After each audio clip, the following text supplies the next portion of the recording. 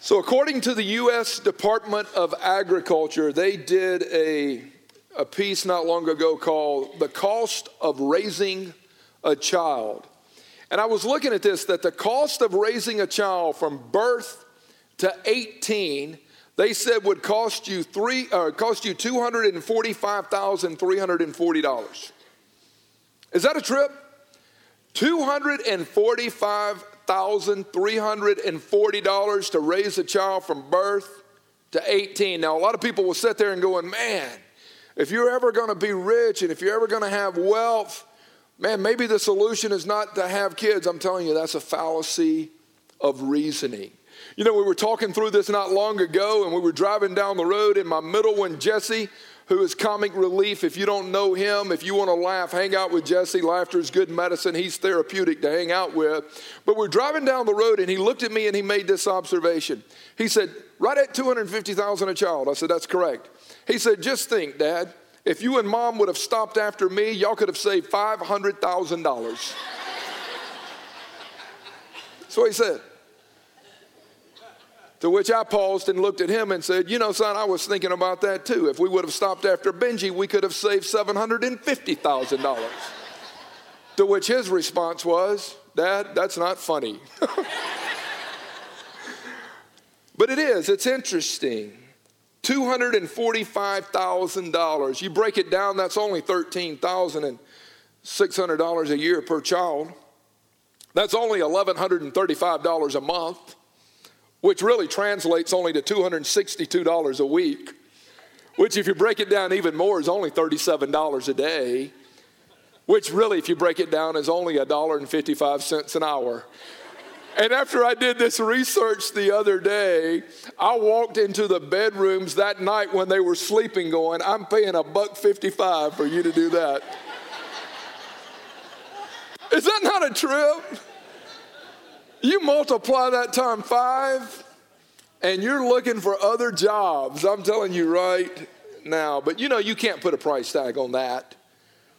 Some of the things I was thinking about, man, is that first experience with Rachel, and then it became Benji, Jesse, Hannah, and Caleb. Being able to count those 10 toes and those 10 fingers for the first time, and to hold that little life to say, this is bone of my bone and flesh of my flesh, and Barb and I being able to look at each other going, this is our baby. And if you look at my gene pool, you can tell they belong to Daddy, right? Barb goes, I did all the work, and they all look like you. I know there's a God, yes. To which she replied, if I would have known how big the cash heads are, I would have prayed before I married you. But do you know when you pick that baby up for the first time and those chubby little cheeks rub up against yours, put a price tag on that. And the first time that little voice looks up and is able to make that my dad sound, come on. Man, that'll change a man's attitude right there, right? I don't care what the stock market did. Man, there's a little one right there that loves me. You know, I started thinking, what do you get for $245,000? You get naming rights for the rest of their life. And I started thinking, man, that's really cool. My grandparents got that right with my dad, which they named him Claudie Earl Cash. I'm like, well, you stuck with that name, bro, but they had the rights to do it. And then all of a sudden he named me Timothy Earl Cash. And then we come along and we get to name and pick those names to say that name's going to be with them for life. Rachel means little lamb, and Benjamin means son of my right hand, and Jesse means God is, and Hannah means joyful one, and Caleb means courageous one. And I and Barb got to give them their names. Can I tell you what? It's a lot more fun naming a child than it is a pet. But we got to give them their names.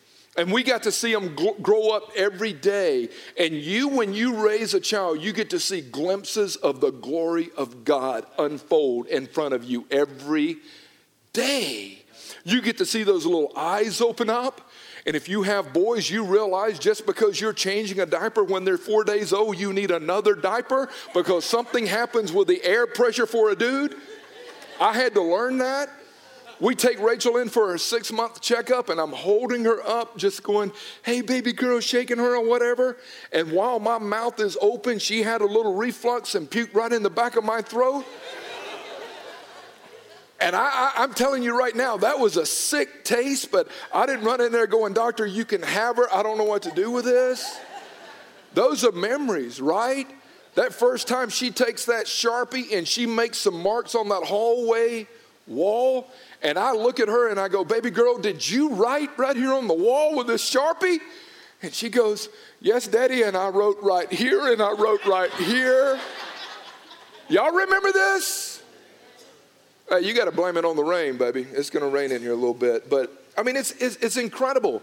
Remember grabbing that little hand for the first time that was covered with peanut butter and jelly, and you got to hold it? You know what you get? You never have to grow up when you're a parent. You get to carve pumpkins, play hide and seek, catch lightning bugs.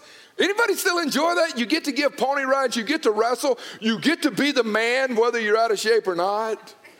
Right? They think you're the strongest thing on the planet. You get to read God's word to them. You get to teach them about Jonah and David and Daniel. You get to teach them about a God that created them in their image. You get to tell them they're fearfully and wonderfully made. You get to do that. You get to pray over them. With my kids, we started praying Luke 2:52 over them right when they were born, where it says that Jesus grew in wisdom, stature, favor with God, and favor with man. And we started praying that child would grow in wisdom, stature, and favor with God and favor with man. Who else gets to do that? Who else gets to influence future generations? We're not raising kids. We're raising parents. We're raising grandparents. We're raising educators, pastors, doctors, lawyers, theologians. When that little life, you look at them, they're not just a mere child. They're the next generation of influencers that the world is starving to see. And who gets to be a part of that? We do. We get to play Pull My Finger, which all guys enjoy and no wives like. I've never seen a wife teach their babies, come here, let me teach you a new game. What's it called? Dads will do it, and we'll laugh, and guess what? We'll play it until we die. Come on, guys. You get to be a hero for climbing up on the garage and getting that Frisbee or baseball off the garage. You ever done that? All of a sudden, man, we had a cat named Arabella. Barb's reading this cat story book to Rachel years ago, and Arabella used to climb up on the screen and somehow get on the top of the roof. And guess what? I used to have to climb up there and get that cat Arabella off the roof, and guess what Rachel thought? You're the greatest, Dad. You're the hero. You're my man. We get to do that kind of stuff. It's not that we've got to do it, but we get to do it. We get to take those training wheels off that bicycle. We get to be the first ones that teach them how to crank a car and drive a car. Come on. $245,000, man, is an incredible gift from God that we get to be a part of. You get front row seats, man, to watching history unfold. First words, first steps, buy them their first bra. Come on, girls. We got 5 kids, and they were separated about almost 12 years. I'll never forget when little dude was about 1, big girl's about 13, and they're going into a store, into a Target or whatever, and Barb's going to the bra department, and I'm going to the huggy department. I'm over there buying pull-ups, and she's over there, and I'm telling you, I'll never forget going out in the driveway and teaching him how to ride a bicycle, all of a sudden taking the training wheels off, only to walk inside and grab the keys and let her drive me somewhere. Is that fun? I'm telling you what, right now, you can't find that kind of entertainment on TV. You get to be a part of healing scraped knees. You get to denounce the monsters under the bed. You get to be a part of helping men broken hearts. I'm telling you right now, it's a beautiful thing. Here's the point. Having kids is fun, but raising kids is work.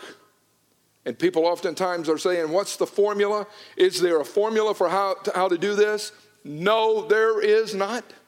There is not a formula on the planet today that exists that will absolutely give you a foolproof child. Now, are there biblical principles that we can live by, that we can integrate? Absolutely. Absolutely. But there's no formulas. Now, let me give you 3 that's in your bulletin, and I want you to check them out. 3 principles. Number 1, as parents, develop a passionate relationship with God. That is the most important thing you'll ever bring to your children. That's the most important thing you'll ever bring to your family. Develop a passionate relationship. Deuteronomy chapter 6, starting in verse 4 says this, "Hear, O Israel, the Lord is our God, the Lord is one. You shall love the Lord your God with all your heart and with all your soul and with all your might." Your walk with Jesus sets the tone for the home. I cannot say that strong enough. When it comes to how we parent, what you value, you live. And it is impossible to mandate what you don't model. It's been said that what you're doing speaks so loud, I can't even hear what you're saying. Kids will duplicate what they see you imitate. And whatever the true value system of my life is what's going to drive what I do 24/7. The most important thing I can give to my kids day in and day out is a passionate relationship with Christ. The most important thing that Barb can give our kids is a passionate relationship with Jesus Christ. When Jesus is at the center and driving it, you've got a chance to win. Does it mean the kids are always going to make right decisions and do the right thing? No. But the one thing I can bring to their life every day is my daddy really loves Jesus. The word is important to him. It's not just something he preaches on Sunday. It's something he lives every day. Prayer, they pray over us. They pray for us. They are standing in the gap with us. When it comes to real authentic giving and serving and loving and sharing, what they talk about, they really live. What you value, you pass on. So we can tell people all the time, hey man, your relationship with God is most important. But if I'm valuing the ballpark and if I'm valuing vacation and all these other things, and that's really the DNA, that's what I'm passing on. Make sense? Number 2 would be this. So develop a passionate relationship with the Lord. And then number 2 would be embrace the Bible as your standard. He goes on to say in this Deuteronomy passage here, the words which I am commanding you. Who's speaking? Moses, God's voice piece. He writes the first 5 books. Now we have the 66 canonized books that we believe are inspired and infallible by God. Listen to me. We've got them, the Rhema sayings, the statements, the oracles of God. Listen to what he says. These words which I am commanding you shall be on your heart. Not just cognitive concept. These words shall be buried in your heart. David even said it this way. I have hidden your word in my heart so that I will not sin against you.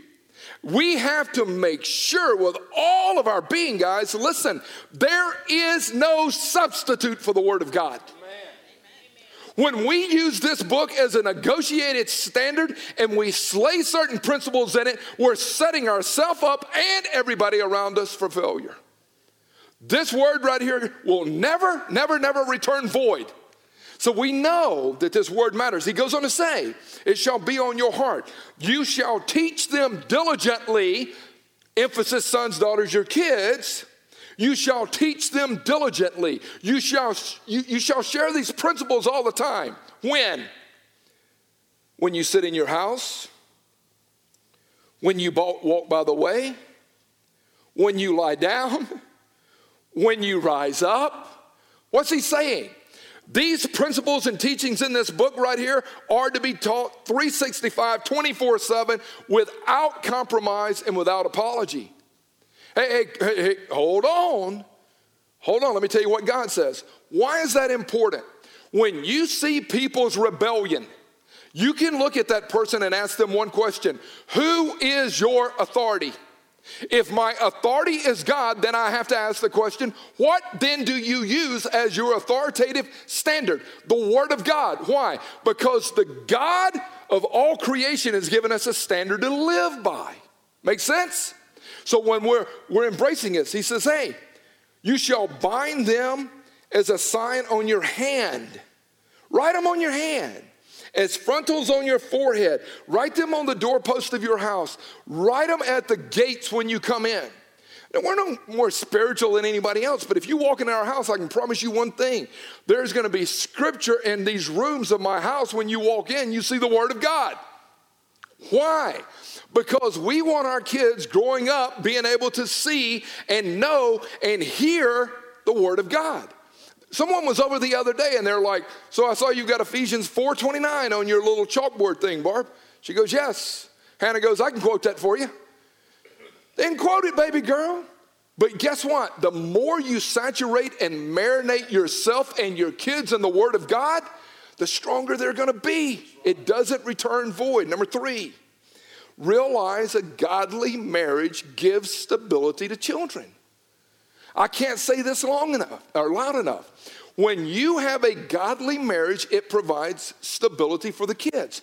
I know that the greatest gift outside of pointing my kids to Christ that we can give our kids is for Barb and I to love each other, to be for each other, to support each other. Is that important? Yes. It's very important. So I've come to realize when she and I are on the same page and we look at our kids and go, they come and pose a question. Hey, I got a question for you. Okay, what's your question? Can I do or can I go? Have you talked to your mom? Yes. What did she say? Well, she didn't give me an answer. That's a lie. I know her. She gives answers. Or did you talk to your mom? No. And you did ask her and she did give you something and then I give you something. If you pit me and her against each other, brother, you're about to wear it. We believe that if you spare the rod, you might just spoil the child. Right? I mean, Benji the other day when he was at home, he got down my little paint stick thing and he goes, I remember this. And I said, it didn't hurt you at all, but we were here to help you. You don't pit us against each other. We're not going to hurt you. We want to see you grow. Now, what about if you're single? Because I've got buddies in here that are single dads. I've got women in here that are single mom. And I'm going to tell you something right now. I got a lot of my single people in here that have kids. That's a tough assignment. But I know what you can do. And I know what you can do. And I know what you can do. I know you can pray for God's wisdom. And I know you can pray and ask God to give you the insight in being able to steer that little heart right there that you've got in your life. I know you can do that. And I know that you can also make a pledge before God not to shame the other person. Amen.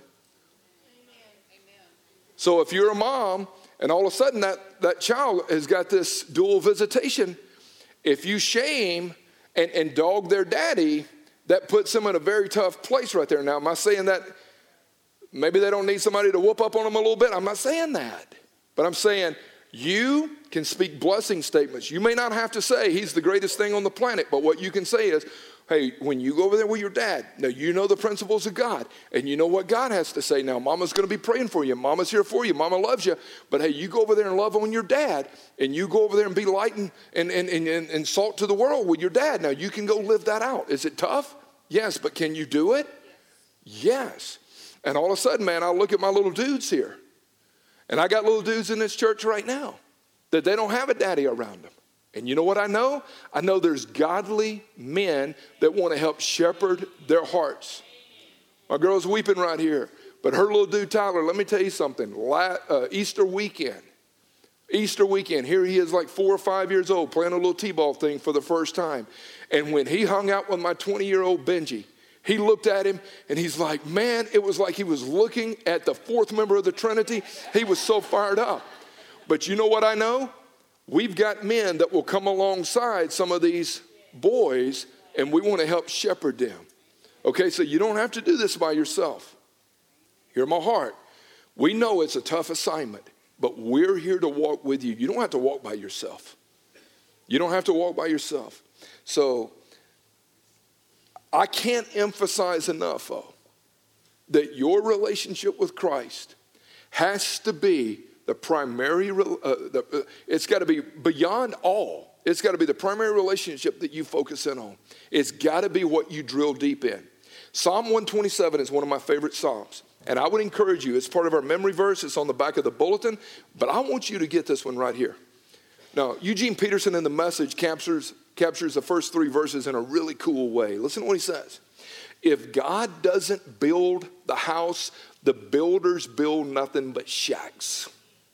Now listen to what he goes on to say. If God doesn't guard the city, the night watchman might as well take a nap. If God. It's useless, he says, to rise early, go to bed late, and work your worried fingers to the bone. Don't you know the Lord enjoys giving rest to those he loves? What is he saying right here in this first part of Psalm 127? Listen. Your foundation is going to determine your destination. If God ain't building it, and if I'm not submitting to his blueprint, I am going to build a shack. He even says in Matthew, look, one guy built his house on the rock and another one built his house on the sand. The storms came, but the one who was on the rock was able to endure. What is he saying? Make sure everything you're doing is to establish your family, establish your home on the Word of God. Then he goes on to say, if God is not keeping watch over it, where does your security come from? It comes from the Lord. I lift up my eyes to the hills. Where does my strength come from? My strength comes from the Lord, the maker of heaven and earth. So what is he saying? Make sure you realize that you're trusting God, you're resting in God. You can get up early, go out and work all you want to and make all this money and have all this stuff. And he goes, why are you doing it if you're not building it on the foundation of the Lord? The name of the Lord is a strong tower for us. And the righteous run into it and we're saved. Now listen to what he goes on to say. Verse 3, children are a gift from the Lord. They are a reward of the Lord. So kids, children, when they're born, God is giving you a gift. And God is giving you a gift to train and raise in the fear and admonition of the Lord. You get to do that. Children born to a young man are like sharp arrows in the hand of a warrior. Every one of these kids, man, we get to release them and shoot them into the world. You go be a difference maker. You go be an initiator. You go be an infiltrator. You go make a difference for the kingdom. Is it possible? It's possible. Jesse and I are having talks the other day. We're about to have a young man conversation, big boy. Sit down. But when you're in the 11th grade, I don't want any more young man conversations. We're going to have man conversations. Benji's at an age now where we have man conversations. And we're going to sit down and talk about man stuff where you become responsible, where character and integrity and work ethic and discipline. Come on. See, God's entrusted to us a sacred task of raising a precious gift called children. Children are a gift from the Lord. He goes on to say, how happy is the man whose quiver is full of them. Man, I'm telling you right now, it's a beautiful thing when God starts to bless you. What are you saying? Children belong to the Lord. These lives that we get entrusted with, they belong to God. God is loaning them to me for a period of time to raise them on his behalf. 2, God places incredible value. Let the children come to me. Throughout the pages of the Bible, you'll see children. You got to have childlike faith. God goes, I dig kids big time. Number 3, children are one of the greatest gifts that parents will ever have in their journey. Now, Barb and I are in covenant. That's the only covenant outside of Christ that I'm in. But guess what? God has entrusted these lives to me. So guess what? We are very selective on who they hang out with and where they go. If I don't know who you are and I don't know enough about your story and you say, hey, can they come and hang? I'm going to be, no. Well, why? Because I don't know enough about you. And God has entrusted that life to me to raise in the fear and admonition of the Lord. And I realize that you may have a White House or you might have an outhouse, but until I know, I'm not letting them go over there. Come on. So this is very important. Now, here's one of the things we've come to realize. Ravi Zacharias made this statement, and I think it is absolutely crucial. Ravi made this statement that rules without relationship lead to rebellion. That rules, laws, without relationship with your kids lead to rebellion. Which is to say, my relationship and having a healthy relationship with our children enhances our ability to have effective parenting with them. Did you get that? There's a lot of kids that grew up with laws and rules and regulations, but the parents never connected with them. What are you saying? I'm saying that it is absolutely essential that you focus on their character and not just their conduct. Focus on their true belief system and not just their behavior. Don't get into where our society is, just into behavior modification. Because we're not just trying to see a kid grow up that acts right. We want him to think right, to live right, and to know right. Because whatever their core operational belief system is, it's going to drive their thinking, which drives their emotions, which drive their actions. Come on. And so when you look at them, you're going, man, we've got to capture the essence of their heart. And so much of what we did over the years, Crawford Loritz was so huge, and his wife Karen for Barb and I, it was character, character, character, character, character. So if we saw character flaw, you're not going to get off the hook. Again, I could come home and they would be playing hockey in the yard or whatever, and they would knock a hockey puck through the garage door window. You going to blow a gasket? Just tell me what happened. Okay, did you ever break a window growing up? Yeah, I did a lot of jacked up stuff, okay? And so when you say, hey, here's what I did, I can handle that. It wasn't a character issue. It was a conduct style thing. Hey, you might want to move out into the road to do this the next time and get away from the garage door. We can correct the behavior if the character's right. Just tell me the truth. So this is crucial. Now, how many of y'all know Proverbs chapter 22, verse 6? Anybody in here know it? All right, got a couple of theologians. Great. I want y'all to know this one. Proverbs 22:6. Train up a child in the way they should go, and when they get old, they will not depart from it. I want you to know this one. Train up a child in the way they should go, and when they're old, they will not depart. And I want y'all to get this one. Listen. The word train up literally means to create a thirst within their soul for. So I want to be used by God to look at that child and go, I have been called by God to create a thirst in their soul for the way they should go. What does that phrase, the way they should go, mean? It means according to the God-given unique DNA that God's poured within them. So my job is to look at this child. I used to think that kids were like a blank book. So when you get them, you're to write the narrative of their story. Can I tell you something? God's already written in the genes of who they are and in their DNA, certain personalities, certain gifts, certain passions, whatever. My job was not to write the story. My job was to understand how God had wired that life. So he says, I want you to create a thirst for them in the way they should go. I want you to get to know their God-given bent so that what you're doing is helping them walk in the way I've bent them with their personalities, gifts, etc. Now, if you do that, when they get old, they will not depart. What do you mean? They're not going to leave who they are because they're walking in who they are. But so many parents are trying to get their kids to live out dreams that belong to them. And so when you start trying to live vicariously through your kids to get needs met that were unfulfilled, you are putting your kids in an awful place. I've had people tell me over the years, I just don't know what happened. I mean, that one right there is walking with Jesus, but the rest of them are hell raisers, Tim, and we raised them all the same. Well, shame on you for raising them all the same. If you raise them all the same, you got a problem. They don't, because they're not all the same. If God says you are fearfully and wonderfully made, then you are. But there ain't nobody else like you. You were born an original, so why should I want to see you die a copy? You're unique. You're one of a kind. That's what he says in Ephesians 2:10, right? We are his workmanship, which means his masterpiece, which means one of a kind piece of art. So we use the same principles in training our kids, and we use the same principles in raising up our kids, but we didn't raise them all the same. You know why? Because they were different. That would have been unfair to them, would it not? So our world loves formulas and trying to find a cookie cutter that fits everybody. It doesn't exist. But here's the truth. Here's the truth. If you train a child up in the way they should go, and when they get old, they will not depart. Listen to me.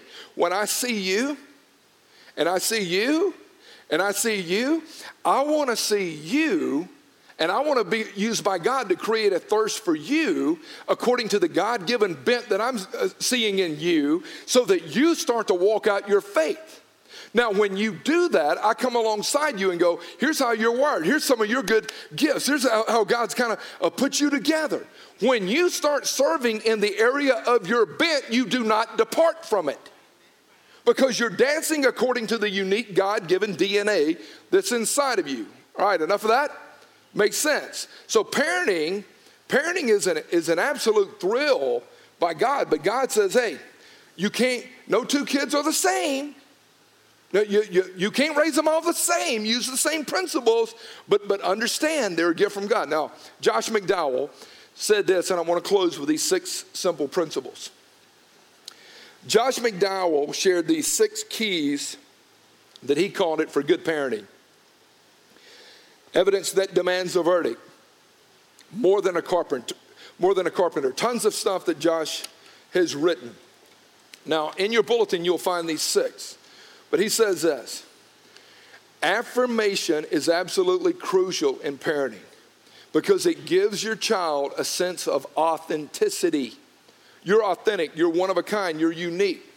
Even when we don't agree with our children, we can still affirm them. Hey, you're an awesome young man. You're an awesome young woman. And I can tell my girls, listen to me. Listen to me. You're worth fighting for. Daddy will die for you until you stand at that altar and take that other guy's hand and you enter into a holy covenant. I want you to know I'll die for you. And let me tell you this. If he mistreats you, I got some big friends, okay? He will figure out that you're worth dying for too, okay? That's good theology, amen? Come on, Derek. Good theology. Affirmation. So it gives them a sense of authenticity. Acceptance. It gives a child a sense of security. I accept you. It basically comes down to the principle of this. It's not how you behave. It's not what you achieve. You're my child and I love you, period. That's the principle. I love you, period. Our love and affection should never be based on behavior and achievements. And I'm not dogging you, but if you've got that sticker on the back of the car that says my child is an honor roll student, okay, but don't love them based on their grades. Well, I love you because you got a trophy for playing bass. Everybody gets a trophy. My man Foxworthy said, man, it made me laugh. He's like, it don't teach them anything. In life, there's winners and there's losers. And he made the observation, if you don't believe me, go to Walmart after midnight. I didn't say that, but I thought it was funny. But when you accept... Now, here's what I want you to hear. What you're saying is this, though. You're not saying this. You're not saying that I endorse your sinful behavior. You hear me? You're not saying if what you're doing is in violation to God and what God has said, you're not saying I endorse your behavior. But you're saying I love you. I embrace you as my child. Now, do you realize that your behavior in living in sin could alter and have impact on the kind of fellowship and relationship we have? Now, that's a truth in parenting. That's parenting 101. I love you. I affirm you. I accept you. But you're living in sin and you're hindering. Appreciation is a third one. It gives a child a sense of significance. And I'm telling you, appreciation is one of the most powerful motivations. We were going down the road the other day and I said, Hannah, I just want to tell you what I appreciate about you, right? And so I'm telling Hannah, this is what I appreciate about you. And then I said, Caleb, it was just the 4 of us. I said, let me tell you what I appreciate about you. So I'm telling them. And then all of a sudden I get done and Barb goes, well, you're going to bless me too? You know? And you can almost tell the kids were wanting mom to be a part of it as well. But when you make those blessing statements and appreciation statements and value statements, it gives them a sense of significance. 4, availability. Availability. It gives them a sense of importance. Kids spell love T-I-M-E.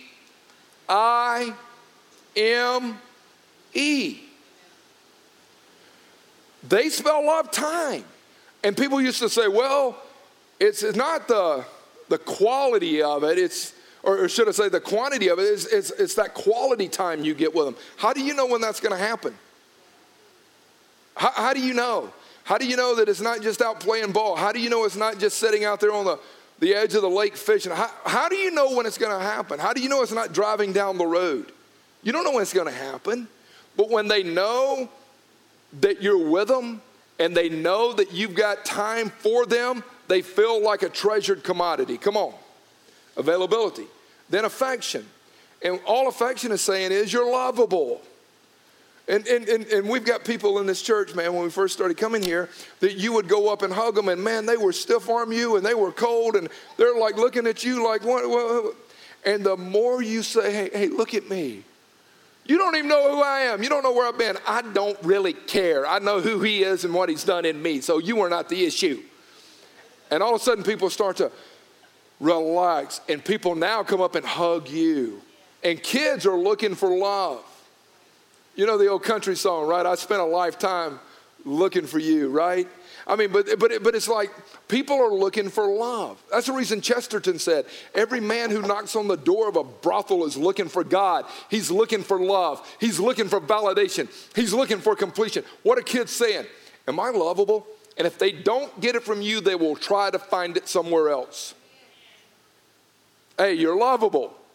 I'm telling you right now, Barb, it still makes me laugh when Benji, as big as he is, comes home and he'll crawl in our bed and crawl at the end of the bed, and I'm looking at him going, listen, dude. And he's like, move your feet, hush. And so he lays there with us, and then he comes in there and sits on the sofa, and he wants to cuddle with his mom. And I'm telling you, that boy takes up some real estate, okay? But I'm like, you ought to be holding her. Here she is holding you. And, Mom, you mind rubbing my head? Mom, you. And I'm like, look at that. But you know what? He's like Buddy the Elf. I look at him going, man, you so big, boy, come here. But when you see that, the affection, and Hannah will do that, and Jesse, and they love to cuddle. Hey, come here. Jesse, get your shoulders out of my ribs right now. But you know what they're saying? Am I lovable? Yeah. And then accountability. It gives them a sense of responsibility. Children need the disciplines of responsibility and self-control to be able to function at the highest level. When you do everything for them, you're refusing to let them grow up to be who God's called them to be. When that woman told those kids around 8 years old, and they get on a schedule, and I looked at her, and I'm like, here Caleb is. He can wash his clothes, dry his clothes, fold his clothes, and put them away. You know what she basically said? You're accountable, homie. If you want clean drawers, wash them, dry them, fold them, put them away. But you know what? When you do everything for them, what you're doing is you're not empowering them to become responsible and accountable. All these boys, hey, you got JOBs, baby. You're going to cut grass, you're going to pull weeds, you're going to learn how to weed eat. You're going to get out and work, right? That's the way my dad trained me.